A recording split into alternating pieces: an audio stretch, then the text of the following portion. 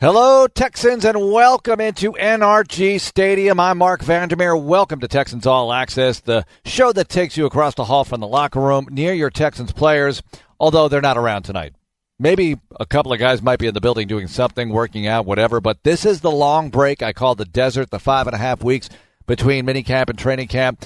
But it is hardly empty of things to talk about, right? Of things going on or not going on that I will get into tonight for you. We're going to take inventory of the team in this very segment. Drew Doherty and DP Sidhu are going to join me a little bit later on. We're going to go over the top storylines heading into training camp. And I guess another one jumped into the fray since we sort of organized some of these desert segments going into this period. And let's just get it right out on the table. The Texans obviously don't have a general manager right now. A week ago Friday, the release of Brian Gaine, they relieved him from his duties. They went on a search. Now, they interviewed a couple of candidates that following weekend, so that was a week ago, right? 8 days ago.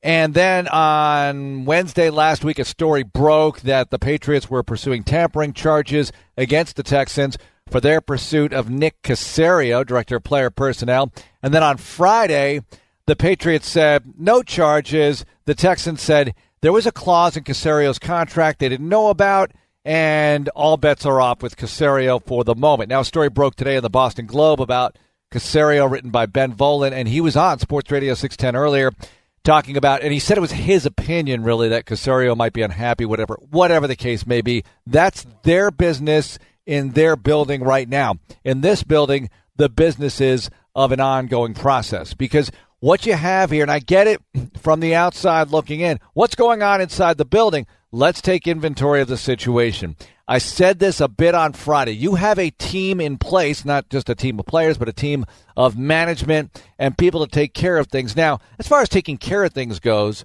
this is a very quiet period in the NFL. This is the quietest of periods in the NFL. I once had a conversation with Mike Florio of ProFootballTalk.com about this period, and he said he actually loves this in that any news that he has, people flock to his site because he's an aggregate site of news going on in the NFL. And he said since there's so little, when he's got something, it's going to be big.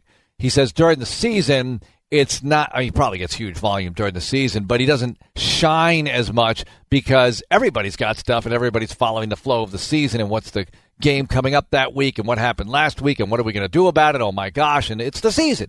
This is not the season. But for the Texans, what's going on? I can tell you that guys are in the building working on things, and I really don't know exactly how it's all going to shake out. I really can't tell you right now. Is there going to be a GM in place next week, next year? I don't know how they're going to handle it. I do know this, that they have enough people on the staff right now to handle whatever they need to handle. I mean, they can handle a draft right now if they had to, because they have a player personnel department of over 20 people.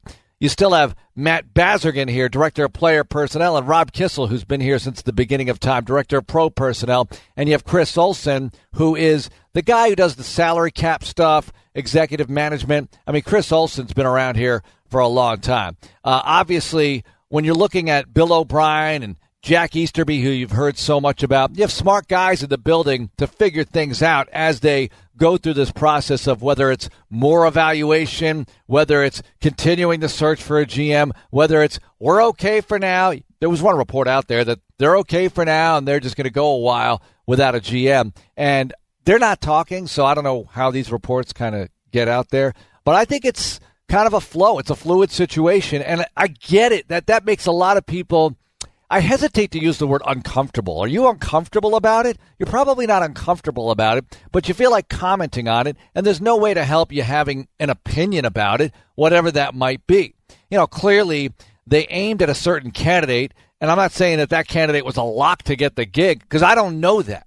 You know, maybe something would have come up in the interviewing process. You know what? It's not the right candidate. I don't know. But it was a candidate they wanted to talk to, and they weren't able to because of the rules in place, so that didn't work out. So basically, they're in a state of, let's just continue to dig deep here as to what we have, what we're looking for, and where we're going. So I really can't share much more with you than that. I can't share the vision other than the quest is to win a championship for the city of Houston. And guess what? They have a 90-man roster. They have a quarterback that they drafted in the first round a couple of years ago who's really good. They got a lot of really good players, and they're going to get ready for the season starting late July with training camp here at the Houston Methodist Training Center, and we're all going to be there to take it in and follow it.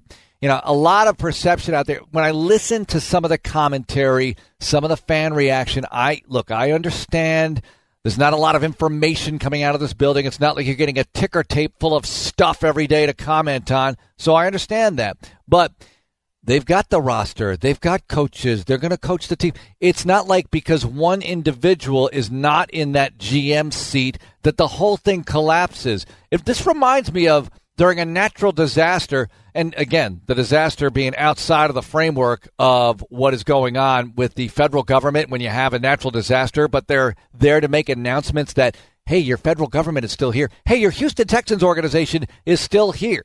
There's a team of people. There's not just one cook in the kitchen and the meal's not going to get made. The meal basically is made. Maybe all the ingredients are there. They're going to make it during training camp. So really it's up to the coaches now and the players. How much deeper do I have to go into this metaphor? Maybe not very much. But I wanted to share some things with you because I always like taking inventory. Where are we? What do we really have here? I mentioned some of the individuals involved, and there are so many more. You know, I talked to Jamie Roots, president of this organization, almost daily. Bill O'Brien, I talked to him. You know, not as lengthy conversations during the off season. It's more like, hey, coach, how's it going? But these guys are all here doing their thing. But when you look at what this franchise has been able to do over the last few years, it's pretty good. It's not great. It's not championship great. It's good. They've been one of the better teams in the NFL. I mean, when you think about it, when you think 4 winning seasons in the last 5 years, when you think of 3 division championships in the last 4 years, that's good stuff. Now, a lot of you are giving me the eye roll right now. I could see you in your car eye rolling. But I'm going to give you some information here, and some of you just evaluate this team in a vacuum, as if nobody else exists in the NFL. So you hear words like mediocre, not true. You hear words a lot worse than that, definitely not true. You forget sometimes that actually making the postseason in this league is an accomplishment. I'm not saying you don't want to do more than you have. You definitely do. But to be one of the top 12 in this league on a fairly consistent basis puts you in a very small group of teams that are doing this, okay? And losing to the Colts the way they did on Wild Card Weekend was bad. And believe me, they know it. That's why they've made some of the moves they've made, and they're going to make more. The first 9 years of franchise history, we all know, extremely tough. It took them 6 years to hit 500. It took them 8 years to register their first winning season. But once they broke into the postseason in 2011, which for some of you younger folks sounds like a long time ago. To me, it feels like 3 weeks ago, but it was a while ago. It was 2011. They broke through, made it to the postseason. They've been among the leading teams in the league in winning seasons, playoff appearances, and playoff victories. And before you eye roll me about the AFC South, this is not a slack division, okay? You've gotten 2 teams into the postseason out of this division in, one of the years since 2011. The Texans weren't even participating. When the Texans went 4-12, the AFC South still got 2 teams into the playoffs. 2 teams, all right? Last year, 2 teams in the postseason, and really one of them I wish wasn't there because that was the Colts. In 2012, they got 2 teams into the postseason. That was the Colts and the Texans. All right, now since 2011, the Texans have won 3 playoff games. That's not a ton of playoff wins. I get it. They've won 3 playoff games since 2011. That puts them 10th in the league. 10th. All right, so it's not like you're having a parade. I get it. But you're in the top third of the league in playoff wins since you broke through into the postseason. They have 6 winning seasons during that time frame. What do you think that puts them? 6 winning seasons since 2011. Geez, what is that, like top half of the league? It's third. Third!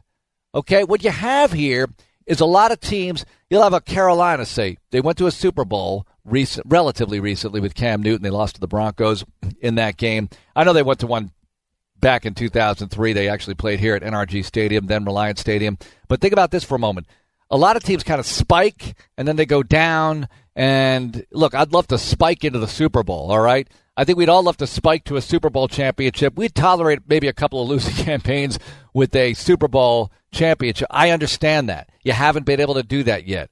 It doesn't mean you're not going to be able to do it. Doesn't mean you're not trying to do it.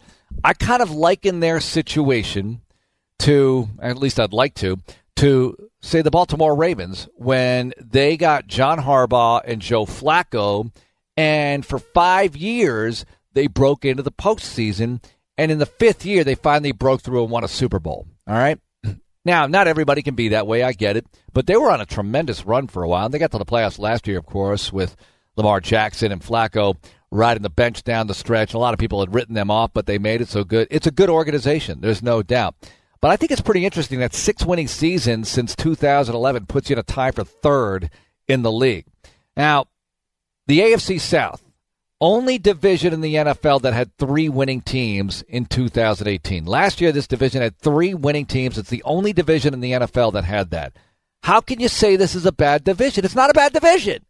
It's fact that it's not a bad division. It's a good division.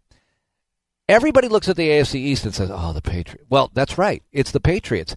The Buffalo Bills, the Miami Dolphins, and the New York Jets have had spikes. The Jets had 2 AFC Championship game appearances back-to-back. The Dolphins have had a couple of playoff appearances since the Patriots broke through with the Brady-Belichick era. That's it, though. 2 playoff appearances. The Bills have had 1. That division stinks other than the Patriots. Now, is that because the Patriots are so great that the other 3 teams stink, or is it because I can't say the Patriots are great because the other 3 teams are no good? You can't say that. It's not fair because they've won Super Bowls. They've gone to many.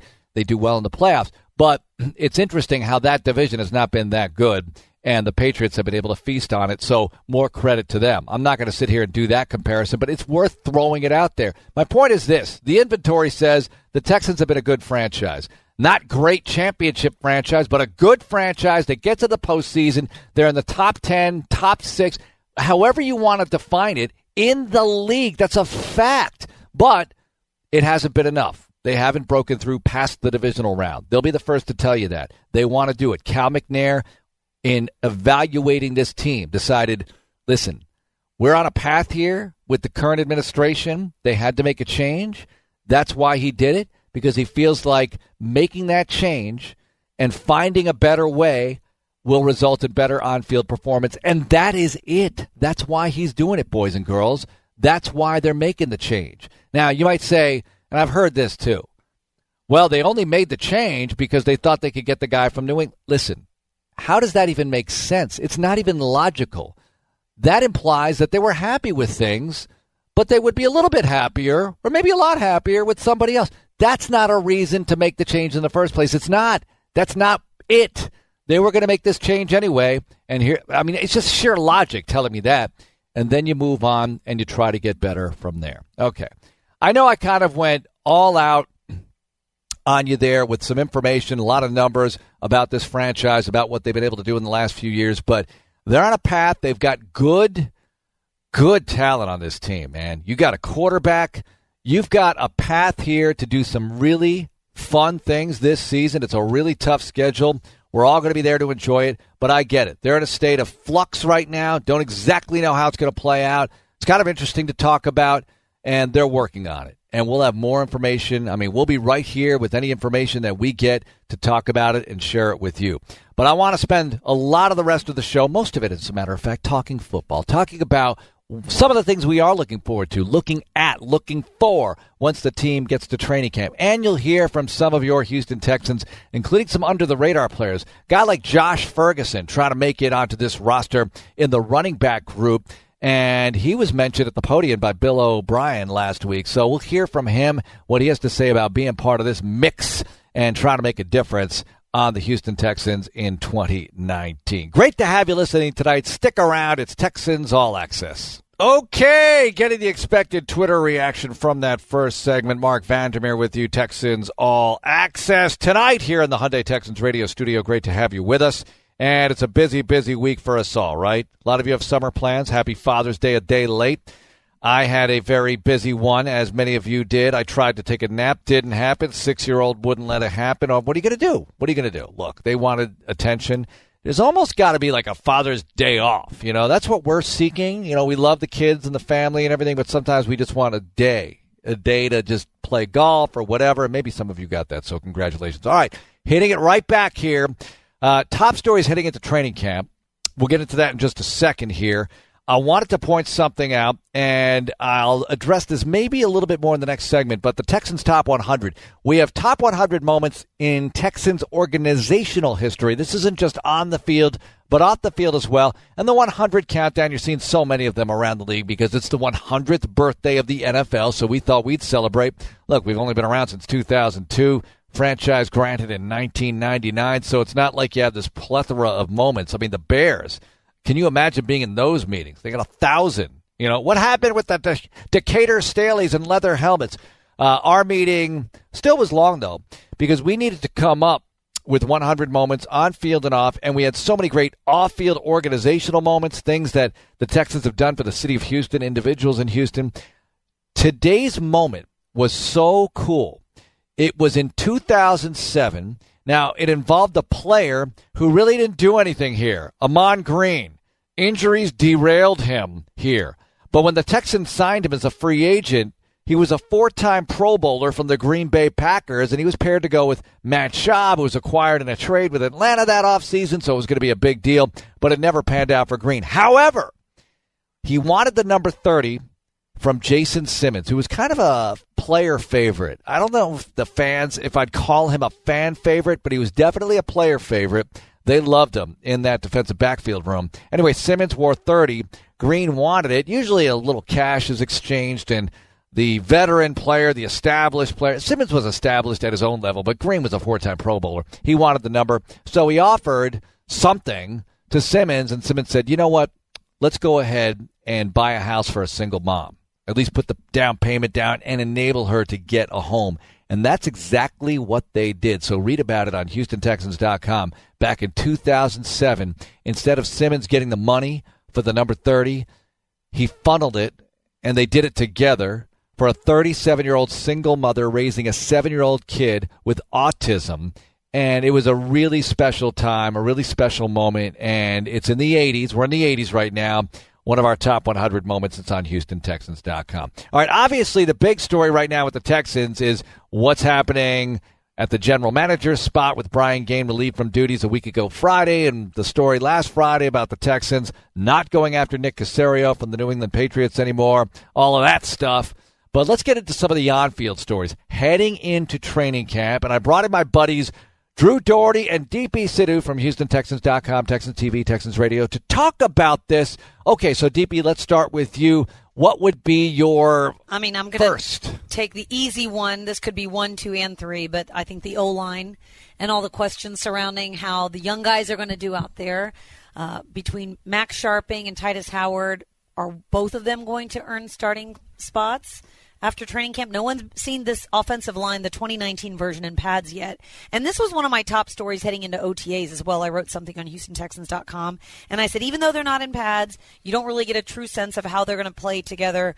That's what everyone's going to be watching. And Bill O'Brien got asked about it multiple times throughout his press conferences in the last month. But, I mean, I think once the pads come on, that's what everyone's going to be watching, the O-line. And it's been one of the key areas that the Texans have been trying to improve. That was one of mine, and I can't wait to see how much it crystallizes, basically the first day of camp, through the first week of camp, through the second week of camp, through the games. I mean, it's going to change, I think, quite a bit from time to time to time to time, and then it's going to look different than what we saw the first day of camp compared to what we see Monday Night Football at New Orleans when the season opens. And I think Bill O'Brien said this the other day. He said he really likes, relative to not wearing pads, how they've improved their knowledge and their footwork. But I wonder how much of that's going to change the coach's perception of what they know about the players once the pads come on.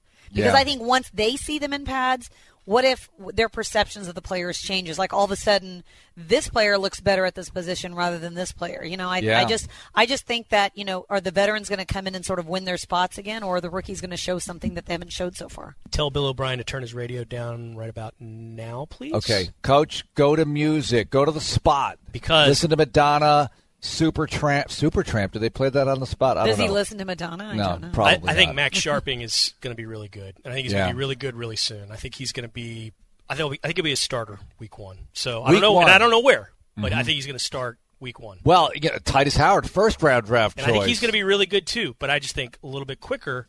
Howard might start as well week 1, but I think Sharping is very, very impressive very early on. There are a lot of variables here, and just to see them line up through OTAs, you thought, okay, maybe this is a vision. Maybe this line you're seeing, this particular version this day, is the one you're going to see. But I want to see what Julian Davenport does after that full season of playing, basically, and then off-season and the determination. We had him in this studio a while ago, and he just seemed like not a different guy, but just a guy who's growing up in his NFL life. So let's see how that pans out as well. Give me your second. The secondary, especially the cornerbacks. I think the safety position, we have a pretty good idea of who's starting back there. Sean Gibson. I think you're better at safety this year than you were last year. I don't know if you're better, but I think the questions that were raised with Tyron and Kareem leaving, I think they feel good with where they're at. With Justin Reed. See, I think they're better because you have more starting experience. Jaleel Addae. Those three, Justin Reed had the least amount of starts out of those 3 guys last year. True. The other 2, Sean Gibson started all 16 for the Jaguars.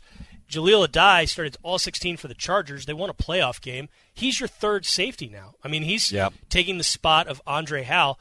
I mean, he's got a lot of experience. And then Justin Reed looks like he's on the way to a Pro Bowl career.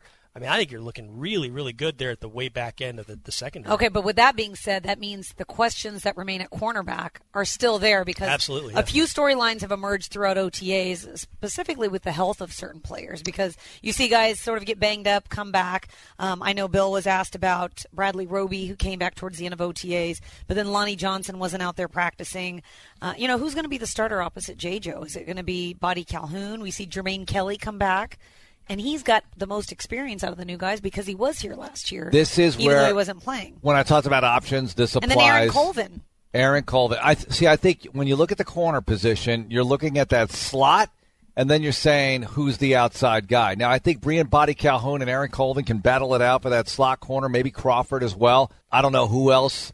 But when you look at that outside corner opposite J-Joe, and let's just pray J-Joe doesn't realize that he's getting a little older, because I think he could still run. He looks pretty spry out there, so that's great. But then you look at the opposite side, you do have Kelly as a dark horse. You have Roby, who has a lot of experience. I think you're better there than you think. I just don't think you're great. You can't say that on paper right now, but I think you're better than you were because Kareem had to play inside a lot last year. You didn't have Kevin Johnson. Right, so that didn't work out. You got Kayvon Webster, but he could never get on the field because he was banged up. So I think if these guys can stay healthy, you'll find somebody who can play. You were playing guts of the game with Sharice Wright and Deontay Burton and players like that and winning some of these games, winning 11 games overall. I think you'll find somebody, but you got to stay healthy there. I hate saying that. It's like saying you have to outscore the opponent. But with health, I think you'll have enough options to find something there that works. Something's got to happen. Well, hey, with health, if we want to play the with health game. Yeah, with health. You go on the other side of the ball. Mm-hmm. With health, how are you going to slow this offense down? If Will Fuller, Hopkins, and QT are all there, how in the hell are you going to slow these guys down? Now, they got to stay healthy. Yeah. But you're looking at uber explosive 30 to 35 points per game offense with those 3 guys on the field. Uber explosive? I don't have that option on the app. And then somehow that doesn't come up. And then you factor in the tight ends and what they can do. I mean, we saw what that's very exciting. Some of the formations they had. I mean, like they're going to have a lot of options on offense. Knock on wood with health. The receiver group. You look at Vincent Smith, and then DeAndre Carter has to be on this team, right? I mean, at least from where we sit right now, he's got to be on this team. Well, there's 5 right there if Smith is an automatic go. And then you have all these intriguing young prospects that somehow you have to hide them. I mean, can we get a farm team somewhere? Can we do something? AAA, you hate to see them try to get these guys out of the practice squad because if they perform well in the preseason games, you might not be able to pull that off. But between the Johnny Dixons of the world and Floyd Allen, and then you look at Tyron Johnson, and there are a number of other guys who are interesting. They're just a lot faster. If you rewind about 4 years, think about how much faster this wide receiver core is than it used to be. Yeah. Hopkins is fast, and he was fast then. Yeah. But then you've got Will Fuller. I mean, he's a deer. You've never really had guys like that. I mean, Andre Davis way back when, but he wasn't as productive. Now you got Kiki QT. Vincent Smith is pretty darn fast. He's a burner. I mean, you have gotten a lot faster than you were at that position. You're right. The offense has a chance to be explosive. Do you have any other storylines for me? I wrote about this yesterday on HoustonTexans.com. I think the third running back spot is an interesting one just because you lose Alfred Blue in free agency. You don't draft a running back, which a lot of people thought that the Texans were going to do. But they have 7 running backs on this roster. And you know it's Lamar Miller and Deontay Foreman. It's been great to see Foreman back out there healthy. Lamar Miller's obviously healthy. You know what he can do. So there's your 1-2. But who's going to be that third guy to sort of relieve them, especially when if one of them gets hurt during the season or you have to take them off the field for whatever reason.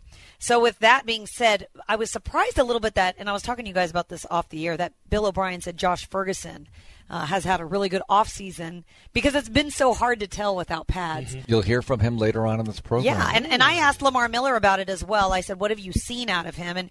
And he described him as someone who's a little bit smaller, a quicker guy. He can do some things out of the backfield, that he's a playmaker. So he has done some things here in OTAs. Okay, we could go on and on with the top storylines heading into training camp, but I thought we'd just cut it right there. Thanks a lot, guys. And let's get into this. Josh Ferguson, you mentioned him. I want to hear from him. Let's hear from him next. Running back, trying to get into the mix in that Texans backfield. We'll hear from Josh. It's coming up on Texans All Access. Inside the building, NRG Stadium, Mark Vandermeer with you, Texans All Access. And a lot of things going on with this franchise right now, as you know. As you know, the general manager situation is in flux right now, and they are in a process. Obviously, they interviewed a couple of candidates, as you heard, and they went for another candidate that was unavailable, as it turned out. So where do you go from here? And I wish I had more to share with you, but I went over the inventory of the entire franchise pretty much in the opening segment and all that they have, and the fact that it's not like you're at a restaurant and it's time to serve dinner and there isn't a cook in the kitchen. You got a lot of cooks, you got a lot of food, you got a lot of great things, and dinner will be served and it will be very good. They'll figure out how to set everything up management-wise, and it'll be interesting to see. Obviously, it'll be interesting. We'll all be interested in seeing how they put it together. I mentioned the musical Hamilton and that song, The Room Where It Happens. I am not actually in the room where it happens. Listen, I love what I do. I talk about this stuff. I call the games. This is my joy. This is my bliss. This is my passion. And I love analyzing it like you do, too. And I get some of the analysis that's been out there, as incorrect as it may be. No, I get some of the analysis because there's not a flow of information coming out of here right now. And I don't know if there needs to be at the very moment as they figure things out. All right, that's all I can share with you right now about that. But I will share this with you. I mentioned it. We're going to talk football tonight. We're going to go on field. And in the backfield, you have numerous players. DP brought it up in the last segment. 7 running backs in the mix. Now, of course, Lamar Miller, Pro Bowler, there. Deontay Foreman. We all want to see what he does in year 3, coming back fully healthy from the get-go this year. But here's a guy, Josh Ferguson, and I brought up the Justin Forsett thing last week a little bit. You know, Justin Forsett was a guy who played for a couple of years, but then really got it revved up with the Texans as a backup to Arian Foster, and then exploded a couple of years after he left here with the Baltimore Ravens. I'm not saying that's going to happen with Ferguson. I'm just saying that running backs sometimes need the right opportunity to shine, and let's see if it can happen with Josh this year. Really fast guy who Bill O'Brien mentioned at the podium last week. And John Harris and I had a chance to visit with Josh and talk to him about what it was like to become part of the Houston Texans in 2018. It was awesome to join the team last year and watch the success that they did have, and I'm really excited about this upcoming season. Josh, for people that haven't had a chance to see you play, and I remember seeing you at Illinois, and I was like, well, he's got some juice.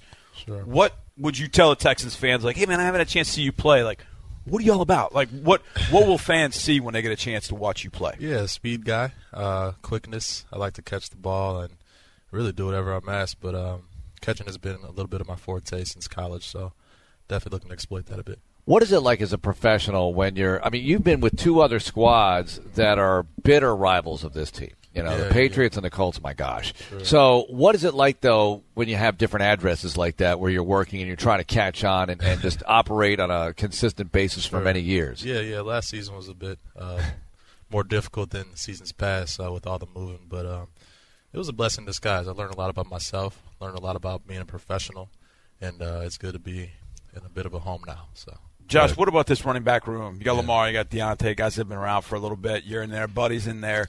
And then you bring in, I guess he's in your room because he's a fullback. Colin Gillespie, the 12th man, comes in. What's that running back room like? It's thick in there, man. It's thick in there, no doubt. The competition is high, but that's NFL football. Shoot, that's sports in general. So I'm excited to be a part of it. We got some good guys. It's been a pleasure learning from Lamar and competing with the rest. In OTAs, for the running backs, you're not really getting hits, so what's really important to you in that environment? I'd say the first step for a guy like me is to show him that you can learn the playbook, go out there and execute the playbook, catch the ball, make all the right cuts, the right reads, and fulfill all your assignments and techniques. So I think that's the biggest thing, showing that you have the mental capacity to play this game. There's Josh Ferguson, running back for your Houston Texans, and some of you may have tuned in thinking, why isn't he talking about the Ben Volin article? Well, that's an opinion piece. You can talk about how other people might be unhappy with their situation if you want, but I really can't comment on that because I don't know. So there's that. And look, I do speculate on the show. We do from time to time, but that's a little touchy, if you know what I'm saying. We're a team show, so let's just leave it at that. Let's talk about this, though. I want to get back to the on-field stuff. And we do 2 minutes with the Texans sometimes. This is fun. Angelo Blackson is a player a lot of you have heard about. You've heard his name. He's made some plays for this team. You're thinking, Angelo Blackson. It's not like he was a first-round draft choice. In fact, he was drafted in the 4th round by the Tennessee Titans, but didn't catch on there. He's caught on here. And he got a new deal in the offseason, as a matter of fact. He's part of the depth on that D-line. Drew Doherty visited with him and talked about what the goal was for 2019. It's going to remain the same, and I'm going to be very consistent. I'm going to be that guy that's going to come to work every day, push, the guys to work hard, and just going to be a part on this team that can't go without. And that's just my goal, is to always be consistent, man, and just do what I do.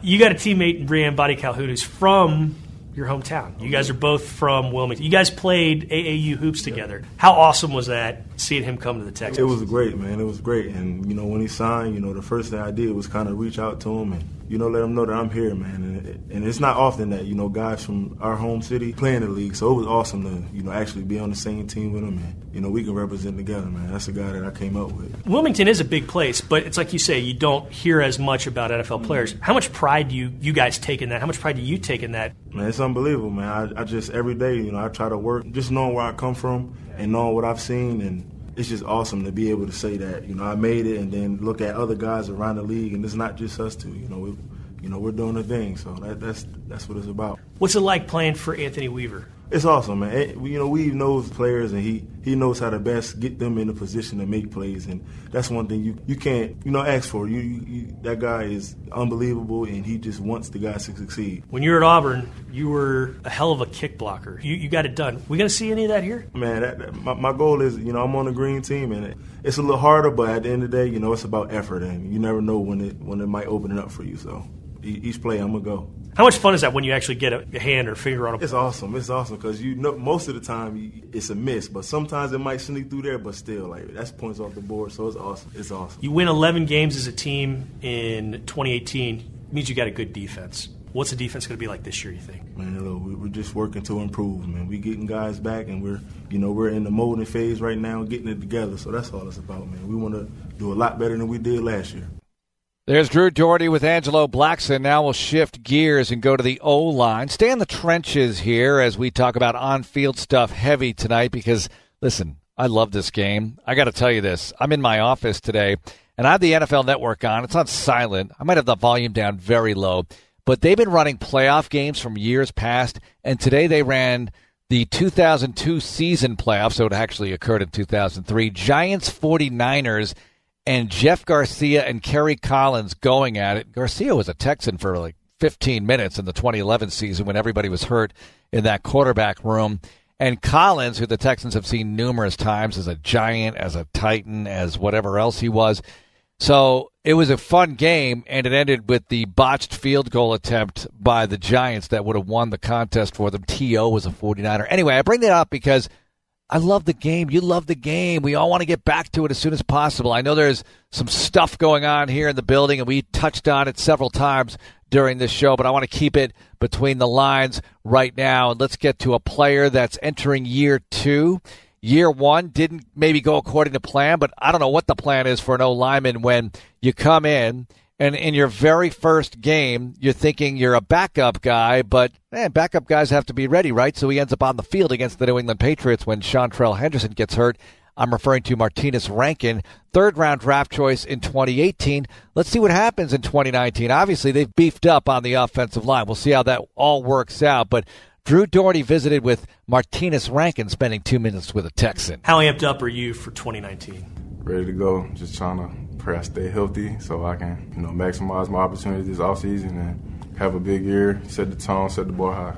How challenging was that? You get here and then just a few days in, you have what happened? Very challenging. It can be frustrating, but you can't let it get to you. The hardest part was I'm coming into a new level and I don't get to train as hard as I really need to because I had to rehab, but all in all, it was a challenge, and it made me better for setup this year. Yeah, how much did you learn about yourself last year? That I can fight through anything. Whether how bad it was or how good it was, I can fight through anything. When the season ended, what was the one or two big goals that O'Brien and Devlin had in front of you? What did they want you to accomplish? What did they want you to work on? Number one, maybe kicking inside, and then, working on the pulling as a guard. That was the main goals I got from them. And challenges goals for myself was just being more locked into, my diet and just really being in touch with myself. So when it's time to go, I set the bar high. Like I made a lot of goals this year, and there's so many that I can't even name. And you can make those goals, and you have that confidence, I'm guessing in part because of all the different spots you played in college at a high level. Is that kind of an accurate statement, you think? I would say so. But more than anything, I know that number one is being confident. That's the number one goal as an offensive lineman. If you're not confident, you probably lost before the play started. So my mindset is just staying confident every day, coming in, working hard, and just being confident in what I'm doing. So when it's time to go, that I can be a guy that's counted on. I've asked this of a lot of your teammates, but you brought up confidence. What makes you confident? What gets you confident? Preparation. That's the number one thing I believe for confidence. Preparation, knowing that you put in the work in the offseason, during the week, going into the game, from a mental standpoint to a physical standpoint. It's all about preparation, I say, and just believing in yourself, knowing that you did with it, whatever it took, and knowing that you're going to dominate the guy in front of you. Which of your teammates gets you most pumped up? I would say Greg Mance, because he's a guy, he's a pump-around guy. Everybody else kind of just mellow, but he's the guy that's fired up all the time. So he's probably him and Joe Webb, those two right there. Joe Webb, really? Joe Webb and Greg. Them two, they always bring energy every day at practice, and they bring the same energy on game day. Is it the stuff they say? Is it the stuff they do? I mean, what is it? It's more about the stuff that they do. Like I said, they bring the energy. Everybody else is kind of in their zone. I'm kind of a guy like that, but when I look at them, I know they're going to be happy. Looking around, you see everybody that love football, and everybody got their unique ways, but them the two guys that really pump us up. What was your perception of the NFL, and how did it change once you got into the league? What did you think about the level of play coming in versus how you saw it? I wouldn't even say that it changed. I knew that every down counted is a grown man's game. And really, for me, knowing that beforehand and getting there to play in the NFL, it just confirmed everything that I thought about it before, that it's a grown man's game. So, the man next to you, he got a family to feed, but I got a family to feed too. So I got to give my all. He's going to give his all, and the best man going to win, but I'm going to be that best man. There's Drew Dougherty with Martinez Rankin. Now, he mentioned Joe Webb, and I could talk about Joe Webb all day. I think Joe Webb is the kind of player, we're referring to the third-string quarterback for your Texans, Joe Webb is the kind of player that I got to think Bill O'Brien and Brad Seeley trot him out in front of the team, the young guys, and say, look at Joe Webb. Or maybe he just can tell stories in the cafeteria about being drafted, and the young guys can ask, well, you're drafted by who? I was drafted by the Minnesota Vikings. As what? A wide receiver? But I ended up playing quarterback for them and started a playoff game because he was a quarterback in college, of course. He's a quarterback here, but he also played some wide out here. He plays special teams. He can do it all, and I love having him around on this roster. I didn't mean to take away from Rankin there. It was a nice visit with Rankin by Drew Dougherty there. All right, couple of things happening around the National Football League. Josh McCown announced his retirement. 16 seasons in the NFL. All right, this is not like Tom Brady calling it quits. I get it. But it's notable to me from a Texan standpoint, and I'll tell you why. Josh McCown was part of the 2002 draft class. Think about that for a moment. Oh, my gosh. I mean, you're looking at a guy who was in with David Carr and Joey Harrington. Carr drafted number 1. Harrington drafted number 3. McCown, nowhere to be found near the top. In fact, Patrick Ramsey was the only other quarterback drafted in the first round that year. He went to Washington. He didn't exactly play for a long time. So the top 3 guys in that draft at the signal caller position don't really last very long at all. But Josh McCown lasts until today, as he calls it quits. And no, he was never a high-level quarterback, but there's something about guys who play a long time and just sort of hang around and are able to stick. Now, he started a bunch of games, and he helped young quarterbacks develop, but this league is about so much more than the stars. This league is really about those other guys who help the stars win and who support the young quarterbacks coming up, in the case of Josh McCown. The other quarterback name that comes to mind, and it's a different context here, but Mike Quinn, who played quarterback. Do I say played, Mike? I mean, if Mike's listening right now, he's like, I don't know if I would say played, but he was a quarterback for the NFL, and he was with the Pittsburgh Steelers, Colts, Cowboys, Dolphins, Texans, Broncos, played in the CFL for a couple of teams. He played a long time. Lifetime stats in the NFL, 2 for 3. He hung around for a while and was able to make a living in this league, and it's so interesting to me how players are able to do this. You know, some guys could just stick around for a long time. I remember when Aaron Glenn was a Texan, he would talk about playing as long as Darryl Green did, who played for 100 years for the Washington Redskins. Now, Aaron didn't last as long as Green, but he lasted a long time in the NFL. In fact, remember, after he left the Texans, he played for Bill Parcells in Dallas, and he had kind of like this Roger Clemens deal going. Aaron Glenn used to play on the weekends for the Cowboys and then come home, and he didn't have to report until Wednesday morning. Now, Monday is often a day off if players win at a certain time in the season, but that was Bill Parcells showing mad respect for Aaron Glenn, who was at the tail end of his career. Aaron's a coach now. He's a secondary coach, so clearly Parcells knew what he had in Aaron Glenn, which was a guy who understood everything very well on the defensive side of the ball. And he felt like his influence was so good on the younger guys. But he wasn't in the building on a lot of Mondays because he was here in Houston. He still lived in the Houston area and enjoyed coming home, and that was the deal. That's how he handled his life. He'd fly back on Tuesday night, and he was able to be a Cowboy again. Then he ended up with the Saints, ended up coaching for the Saints. So I just find it interesting when guys are able to last a long time in this league. Aaron Glenn was a much higher-level player than Josh McCown, don't get me wrong, but McCown calls it quits today. Another reminder about your Texans Top 100. We are flowing through. We're in the 80s now. I mentioned today was the story where Amon Green and Jason Simmons team up to give a single woman with an autistic child a down payment on a house to enable her to have a great place to live, and that's a terrific off-field story. We have many more great off-field stories coming your way in the Top 100. But, you know, we got a lot of good on-field moments as well. They are on the way. A lot of you think Top 100, you automatically go to what's number 1, what's number 2. Listen, let it breathe a little bit, okay? It's summertime. We still have a lot of time here before the opener Monday night against the New Orleans Saints. And those of you just tuning in, why is he so happy? Why is he so happy? There's stuff going on. Listen, what are you going to do? Just wait a minute here. It'll get resolved. Everything's going to get resolved. This too shall pass. As I mentioned before, I can't come up with any better metaphor than you have enough cooks in the kitchen to prepare the meal, and it's going to be a good one, okay? And I'll go back to what my friend Drew Doherty always says. Number 4. You have number 4. You have a quarterback here. You have a good situation. It's going to be good. It's going to be fun this year. But I know, state of flux here. It's a process. Let's just see as they dig deep, try to find a way to get this thing resolved one way or another. I'm not exactly sure what the path's going to be, but we will share it with you. You can bet on that. Want to thank everyone for listening and contributing tonight. Thank you very much, Joseph, for producing.